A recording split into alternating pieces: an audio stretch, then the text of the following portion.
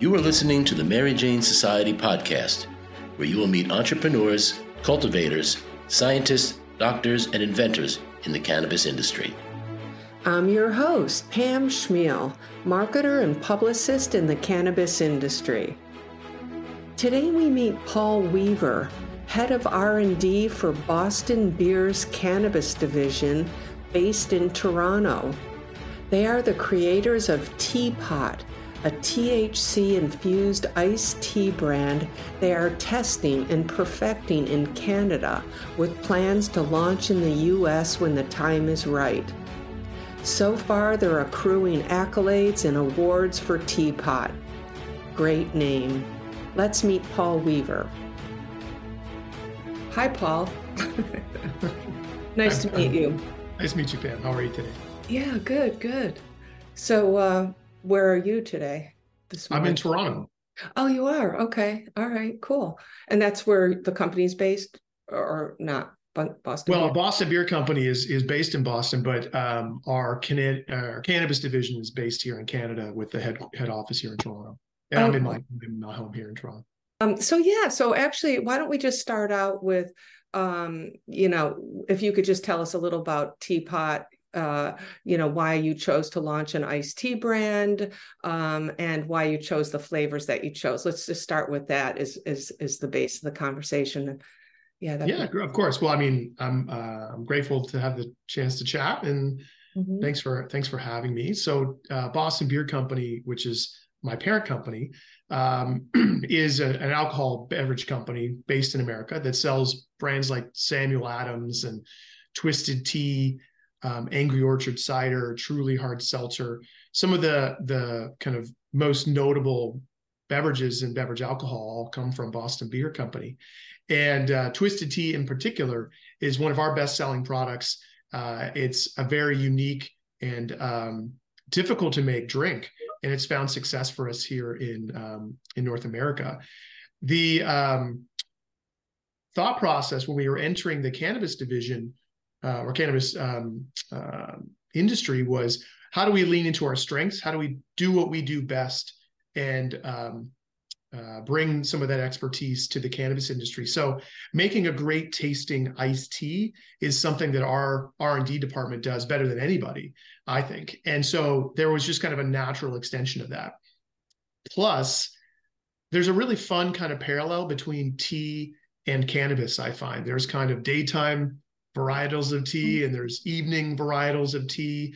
There's a lot of terroir. There's a lot of reverence for appreciation of tea. There's tea sommeliers, and we do that with our tea brand. So we created this brand called TeaPot, tea and pot. And the idea is to pair the right tea with the right pot for the right occasion. So we've got varieties of daytime good day iced teas like lemon black tea and a mango green tea. And then we have good evening iced teas that are, we've got a blueberry chamomile. We're just coming out with a blackberry rooibos in a couple months that are evening iced teas that are designed to kind of replace your glass of wine at the end of the night. So 2 reasons, Pam. One, we think we can make a really great tasting product better than anybody, specifically in tea. And then we do it in a very uniquely cannabis way, which is kind of telling this time of day story, pairing the right strains of pot with the right varieties of tea. So it's a very diverse product lineup. Yeah, it's very creative. I wouldn't have thought about it, but like you said, you were looking for something within the company that you could expand on into the cannabis space, and that worked really well. And it's so true. I'm mostly a coffee drinker, but tea for sure I do sometimes, and the flavors do depend on the time of day. A nice afternoon tea versus a nice rooibos tea at night. Yeah, totally. Yeah, I'm a coffee drinker myself, primarily. And when when I choose tea, I feel like I'm an elevated experience. I'm going a little bit more sophisticated than my high octane pitch black. Yeah. I usually think of it as a relaxing kind of time, and actually one of my favorite combinations, a lot of people are infusing honey. I'm seeing that pop up in the illegal and legal marketplace. But I mean, it's just so perfect. An infused honey with tea. I don't know. Anyway, but that you're doing iced tea versions. Well, I'll So. put that in our product pipeline. We'll add that to the list. Yeah, it's serious. This is like one of my favorites. We could do like a CBN honey or a CBG honey, and you can kind of make your own Oh combinations. yeah, Maybe we yeah. do something fun on that. I like that. Yeah. Oh, like just do like a non, so you don't have to fight with the authorities on the THC levels, but if you just did it as a minor cannabinoid maybe, and then as an Well, I'm accompaniment. thinking, combining the two, Oh yeah. I can Oh pull yeah. a can of our iced tea and then an infused honey stick, and then we put the two together. Oh, a honey stick. Ooh, I like that. I should be writing this down. I should be writing all these ideas down. It's like those sugar sticks that you put Yeah. in. Well, I mean, also one of my favorites that's going to be in the marketplace and that I've been testing is either the powder ones or just the liquids add to your drinks. So that's definitely coming out. And also the droppers. I know I did go to an event the other night and they a brand was promoting this, where you can get the emulsified tincture. Like a tincture? It's not tincture, it's emulsified so it can mix into drinks. Yeah. So but that's definitely coming out too. So yeah.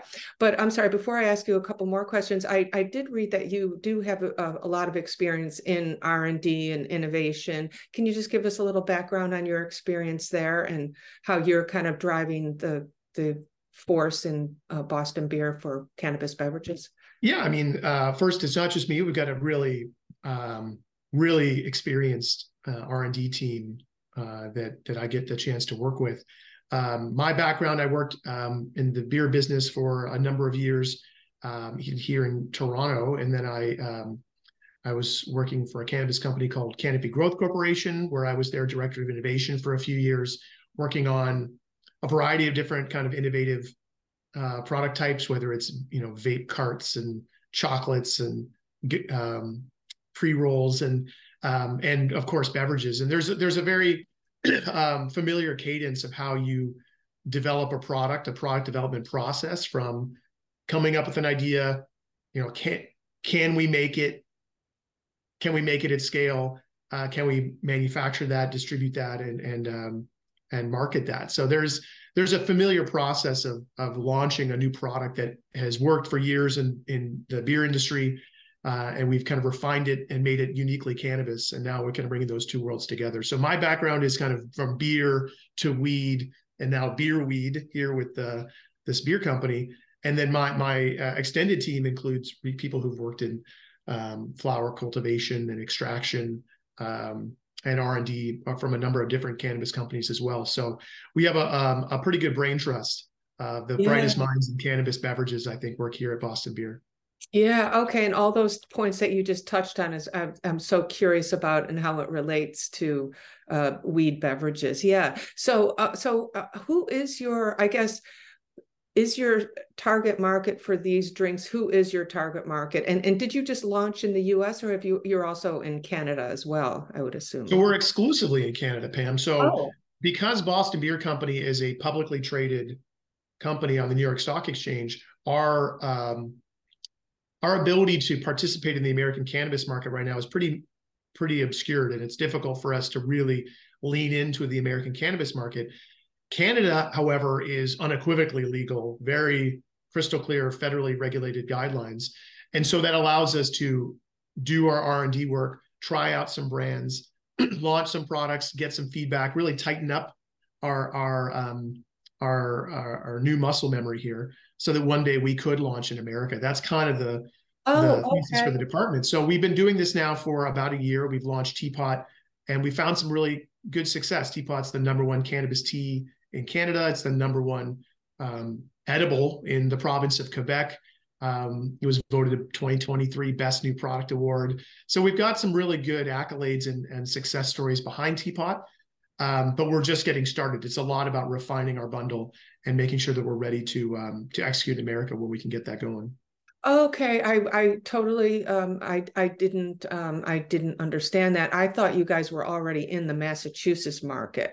Yeah, no, it would make sense that the Okay, Boston Beer okay. Company Well, would be in Boston, and we will one day. Don't get me wrong, yeah, but yeah. Okay, we're no, operating under a different that set of restrictions than most of the U.S. cannabis companies are. okay, I totally missed that, and that's great because now I understand where my questions are going here, and Yeah, how you totally. haven't made it in the market. So that's interesting too. So you're kind of right at the threshold of trying to enter the market. So that's kind of an interesting topic as well. But okay, so as far as your target market, are they and when you launched this product, were you going after the non-alcoholic drinkers, or is that your target market up in Canada, and like age group, demographic? Well, the great thing about TeaPot is it's a very inclusive brand. It's not um, you know an aggressive kind of pot brand, and it's not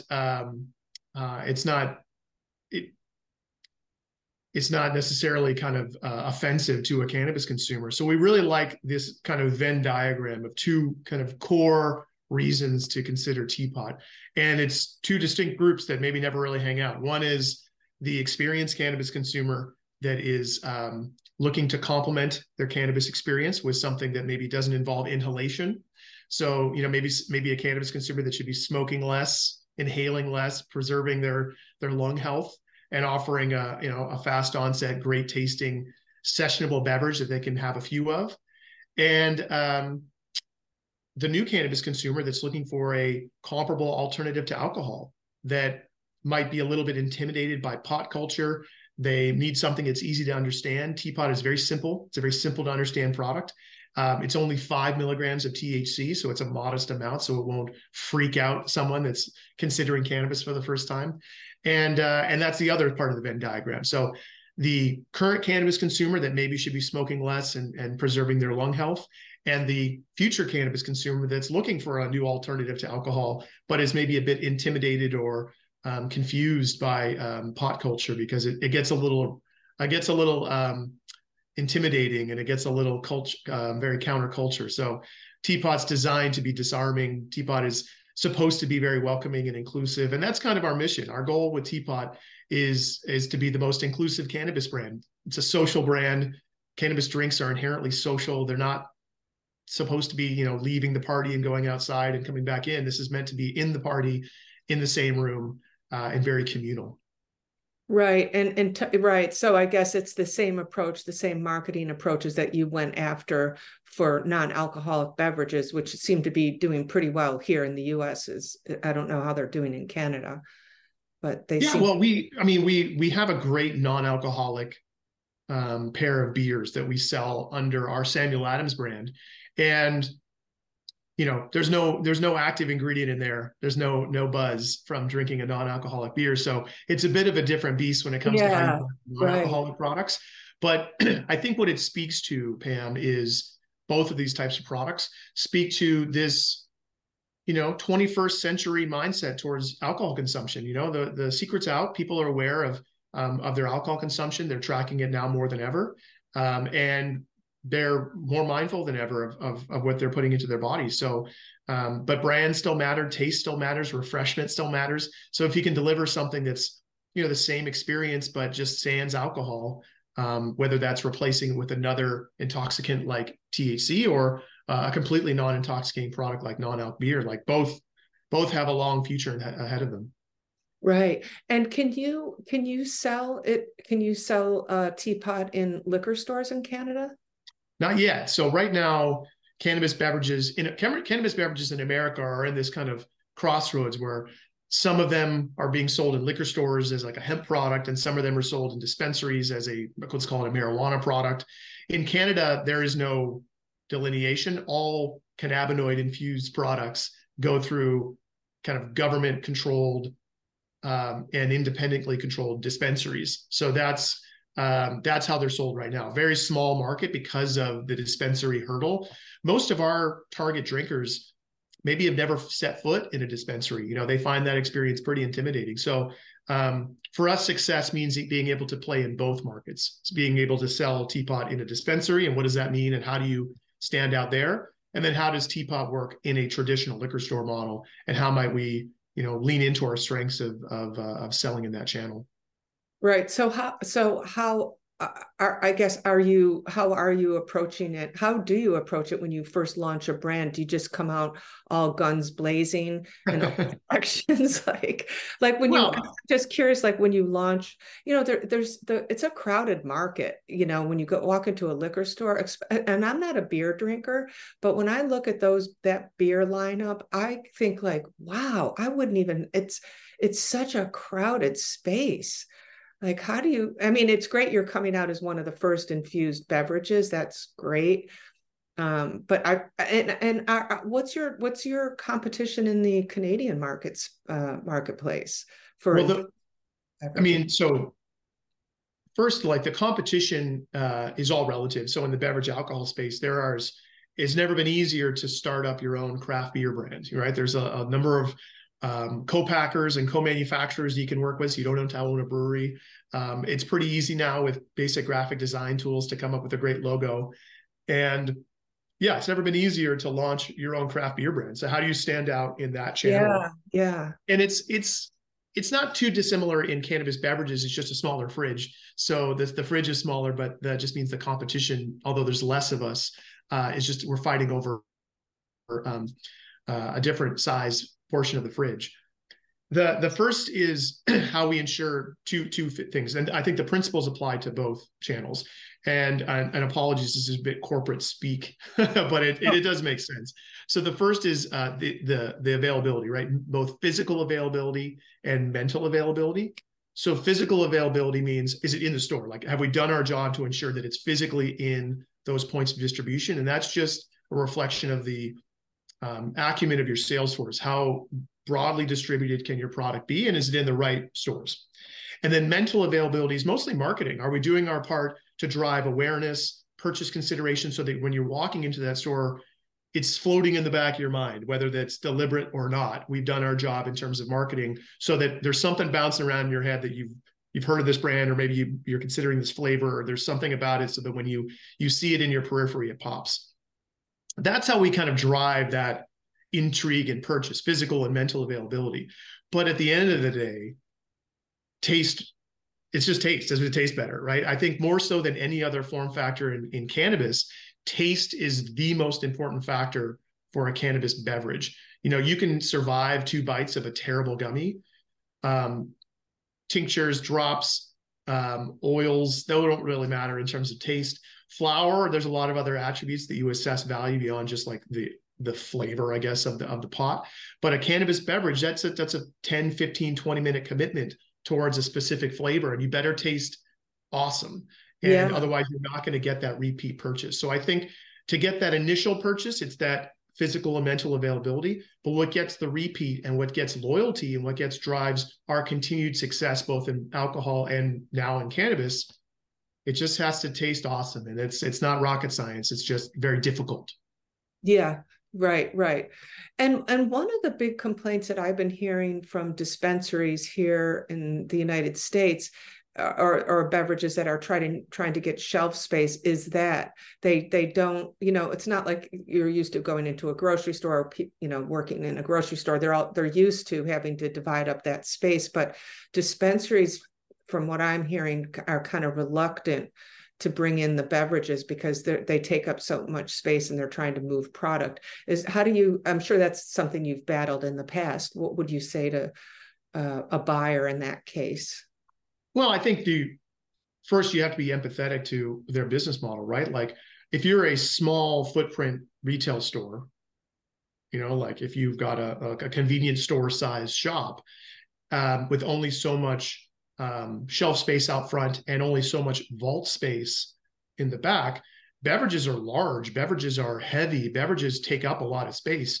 And a vape cart is only that big. It is, $60, $70. So I think it's being empathetic to the role that a cannabis beverage plays when you're trying to sell through a dispensary.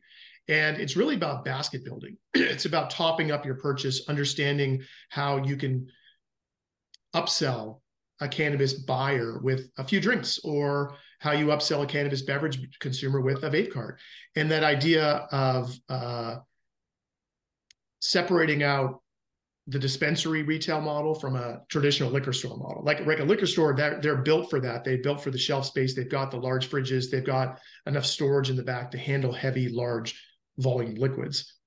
Versus a small dispensary where we're selling single cans, we have to compete against vape carts and a consumer that is probably looking for bang for buck purchases, right? So I think it's understand and being empathetic to how you basket build in a dispensary, but also knowing that there are two different channels in which a cannabis beverage can be sold, and it requires kind of a different selling tactic, whether it's sold in a liquor store or sold in a dispensary.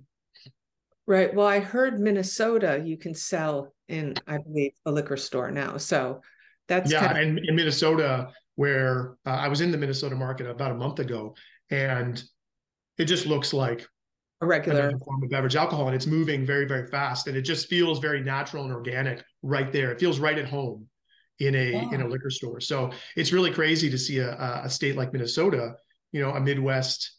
I don't know if you call it Midwest, like a Midwest, yeah, heartbeat of America kind of place, like just selling cannabis drinks right alongside traditional liquor, and they're thriving, and it doesn't feel out of place. No, of course, no, it definitely. That was my doorbell agreeing with me. Oh, I didn't hear that. I couldn't hear it from here. That's funny. Okay, yeah, it was like a perfect epiphany. Yeah, I wonder how that'll change when state, federal laws change. If it'll even be allowed, I'm not even sure how that'll change. But so right, so you can sell across Canada, and it's not a problem. We're state siloed for selling and things like that. So what is Boston Beer's plan for coming to America? What is the game plan? I think that it's hard to predict, right? Like it's hard to predict what the roads are going to look like in front of us. And I think that's where our approach is ensuring that we've got the best tasting product and a really great brand to communicate that story, which is why TeaPot is so important for us, right? We're really emphasizing ownership of a product. And we're trying to stay kind of neutral in terms of how and where those products are manufactured and sold.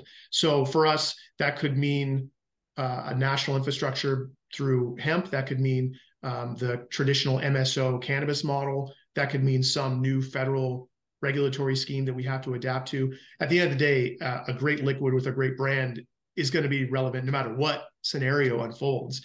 We're expecting some progress in terms of federal cannabis policy over the next 12 months, and that'll open up new options, hopefully for us. But we're a patient organization.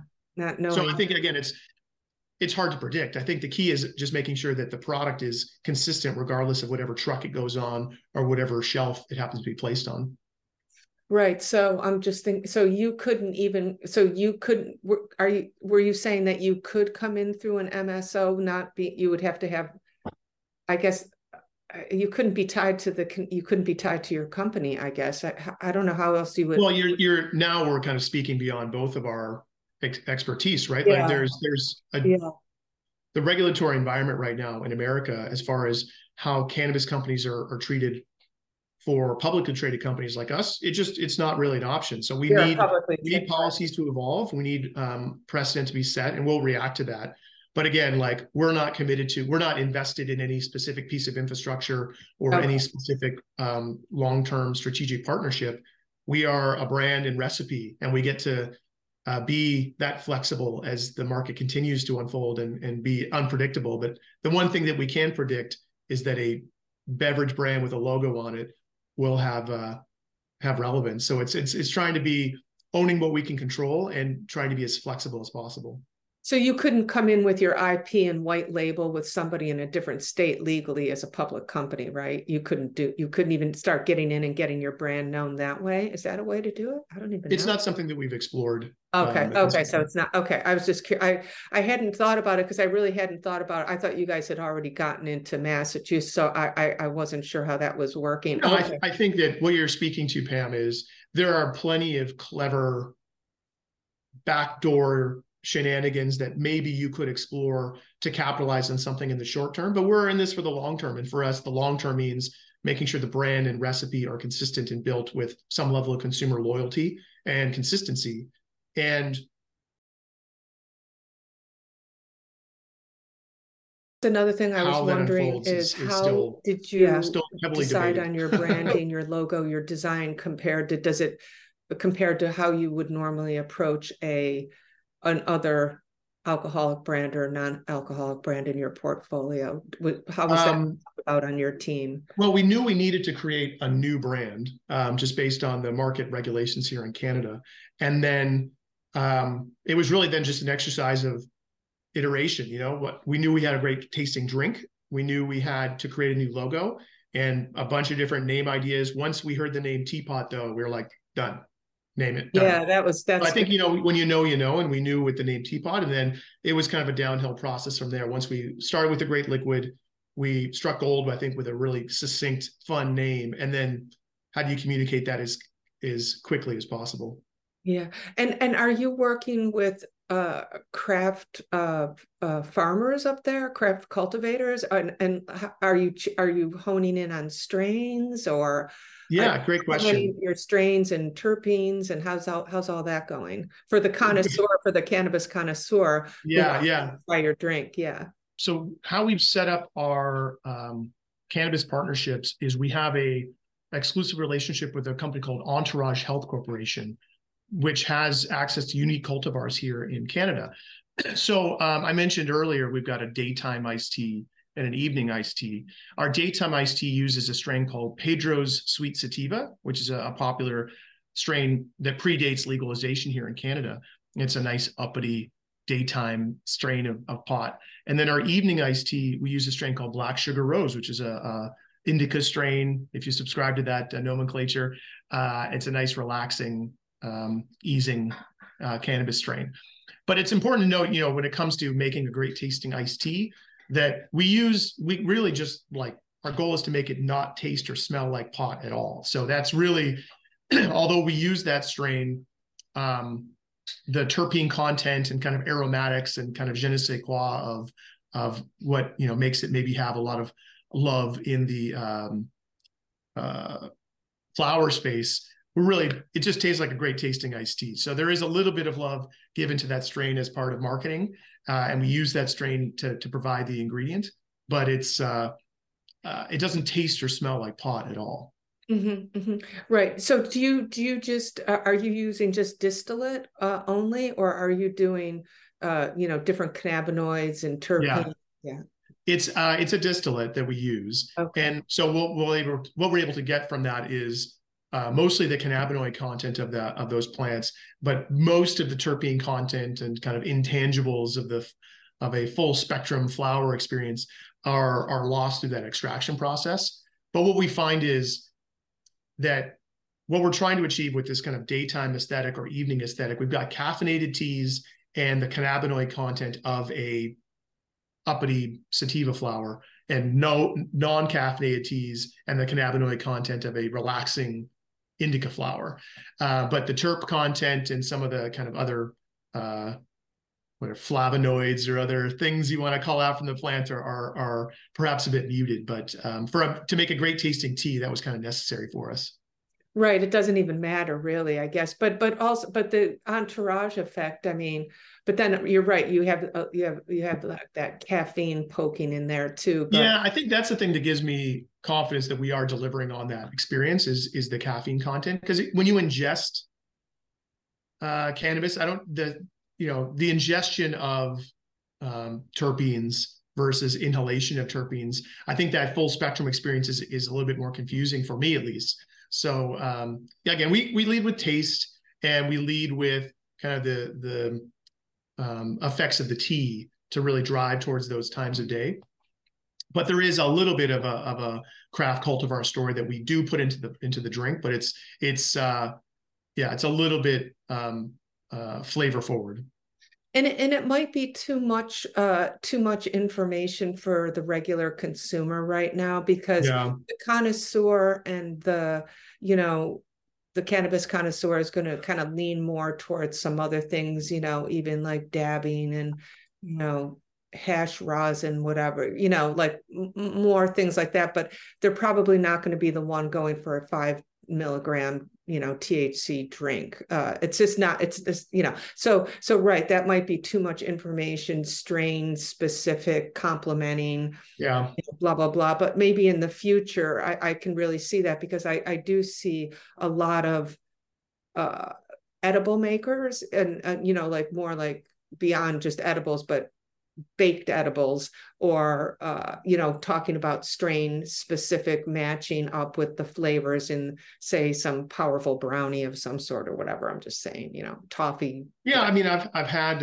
infused beverages with distillate, and I've had infused beverages with live resin, which is maybe a little bit more of a in the space that you're talking about. And there is difference. I find there is a nuance of the effect that's different. It's hard to articulate, and it's not as directly correlated, I find, to inhalation differences, but there absolutely is value in exploring entourage effect with ingested products. But I think it's still pretty early, I'm finding, because I think also just the technology to preserve that and put that into a food product is still pretty new. So we're still kind of learning in the R&D space.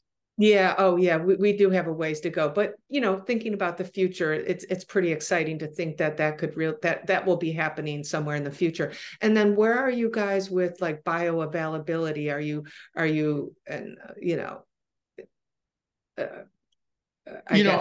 it's funny. First, like cannabis beverages with an emulsified cannabis extract will have a faster onset time and higher bioavailability than a traditional edible. So our onset time is pretty good. It's fast. It might be 15 minutes, 20 minutes before you start feeling effects versus, let's say 45 to an hour with a traditional edible. But we haven't really emphasized that as a focus for our R&D. Like we feel like we're in a good spot in terms of a good onset time that's up to the expectations of a beverage consumer. But we try not to really focus too much on rapid onset or improving the onset time or maximizing bioavailability. The reality is like that hasn't been a key marketing message for cannabis beverages so far, and we're all in the right ballpark. And also, it's kind of funny to think about that question in alcohol, right? Like, what's the onset time of a bottle of Sam Adams? It's not something that usually gets discussed much. So it's also just kind of a reflection of the curiosity with the cannabis category and how it's also new for so many people. Well, I guess it is discussed in the edibles part, because it does make a difference, because it really does take a long time. It does take an hour, and that can be confusing. And I know to my non-consuming friends who may just start to beginning to test the waters, I definitely guide them on dosing and making sure don't take anything for an hour, to see how the effects are. So it is kind of but I see what you're saying too. It's like, well, they shouldn't expect anything different. It's 15 minutes, the same you would expect with an alcoholic beverage. So I see your point there. Well, I think that the general, like we still preach start low, go slow, and be mindful of how many milligrams of cannabis you've consumed. It's just at some point, it's hard to make a claim against that. It's hard to respect everyone's individual metabolism and everyone's individual context and mindset. So it's also just really hard to guarantee that message too. So I think that the main notion is, be mindful of what you've consumed. TeaPot's a 5 milligram drink, so the risk of accidental overconsumption is pretty low. And it does have a rapid onset relative to a traditional edible, but we don't lead with that message, and we don't really prioritize that in our R&D. One of the big problems with the beverage companies trying to launch here, and we do have a lot of good craft coming out. I'm sure a lot that I'm not even aware of, but one of the big problems that they're having is co-packing in each state. Like, typically you would just be in one state and distributing and manufacturing out to all the other states. So I know that's a big problem, hurdle that they're all trying to get over. So you probably wouldn't even consider. It's certainly in Boston Beer's wheelhouse, right? We are an American company. Coming into the United States, or category to prepare for future U.S. market opportunities. We're waiting, just like everyone is, to see how some of these policy changes are going to affect companies like us and how we could enter the market. So in the meantime, we're just continuing to refine, get it right here in Canada, and make sure that our product is right, that we understand how to sell through into dispensaries. And we'll continue to explore any opportunity to bring TeaPot into the American market. That's why we're doing this. Yeah. But we're not going to rush into something. So we're very Okay. patient. So you're And just it's about making sure that what we do is deliberate and has a long-term vision, and okay. sets us up for that long-term success. Okay. Okay. So great. Okay. So I get that. So you're not even worrying about all those problems. And there's a lot of talk right now, even if we don't get federal legalization right away, that the, borders might open up. There might be individual state Yeah.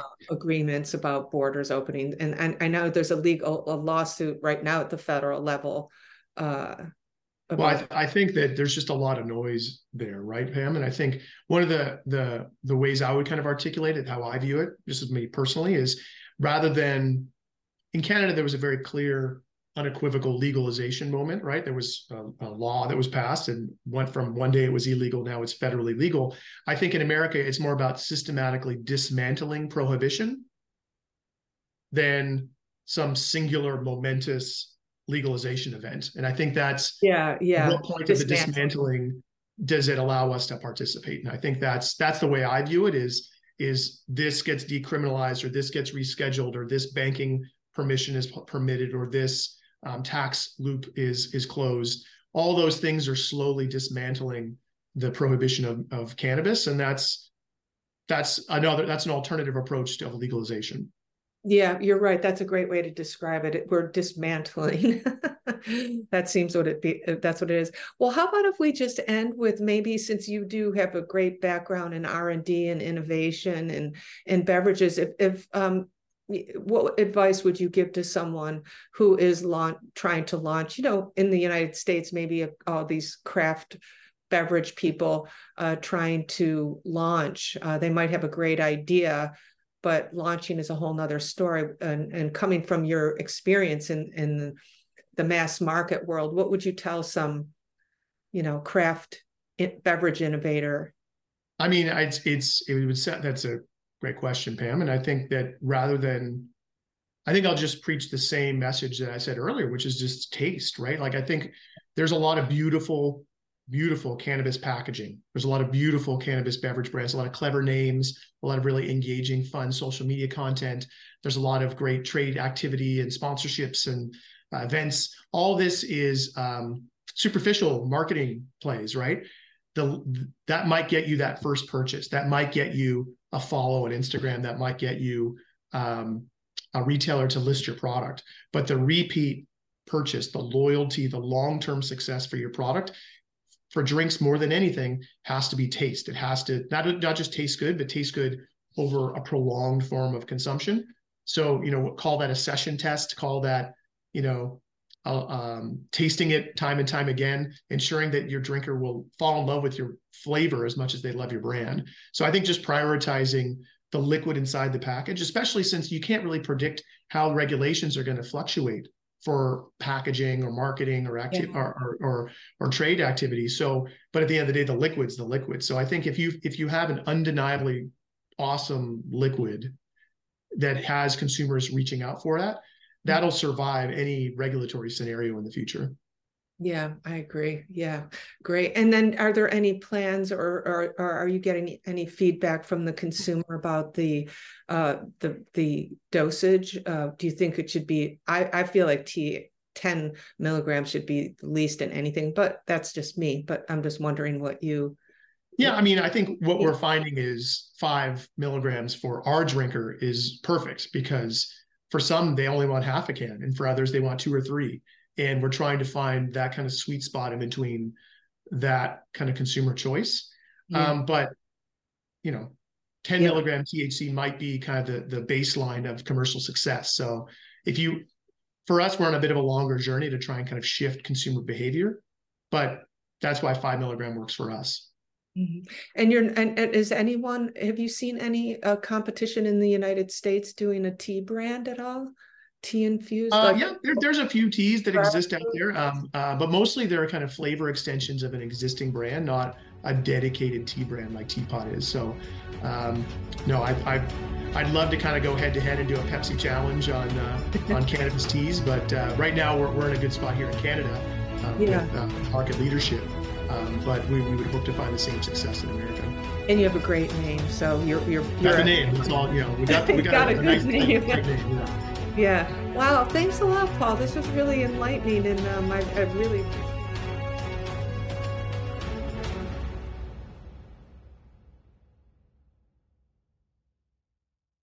Thanks for listening to today's show. To check out more great cannabis podcasts, go to podconnects.com. Here's a preview of one of our other shows. Season 1 of Dope History is now available at dopehistory.com. Dope History weaves you through the lives of those who have been touched by cannabis or have had an influence on the events that shaped our laws or relationships with this plant. You'll hear tales from Frenchie Cannoli, Keith Strop, Eddie Lepp, Tom Alexander, Ed Rosenthal, Wolf Seagal, Jorge Cervantes, and Tommy Chong. Available now at dopehistory.com.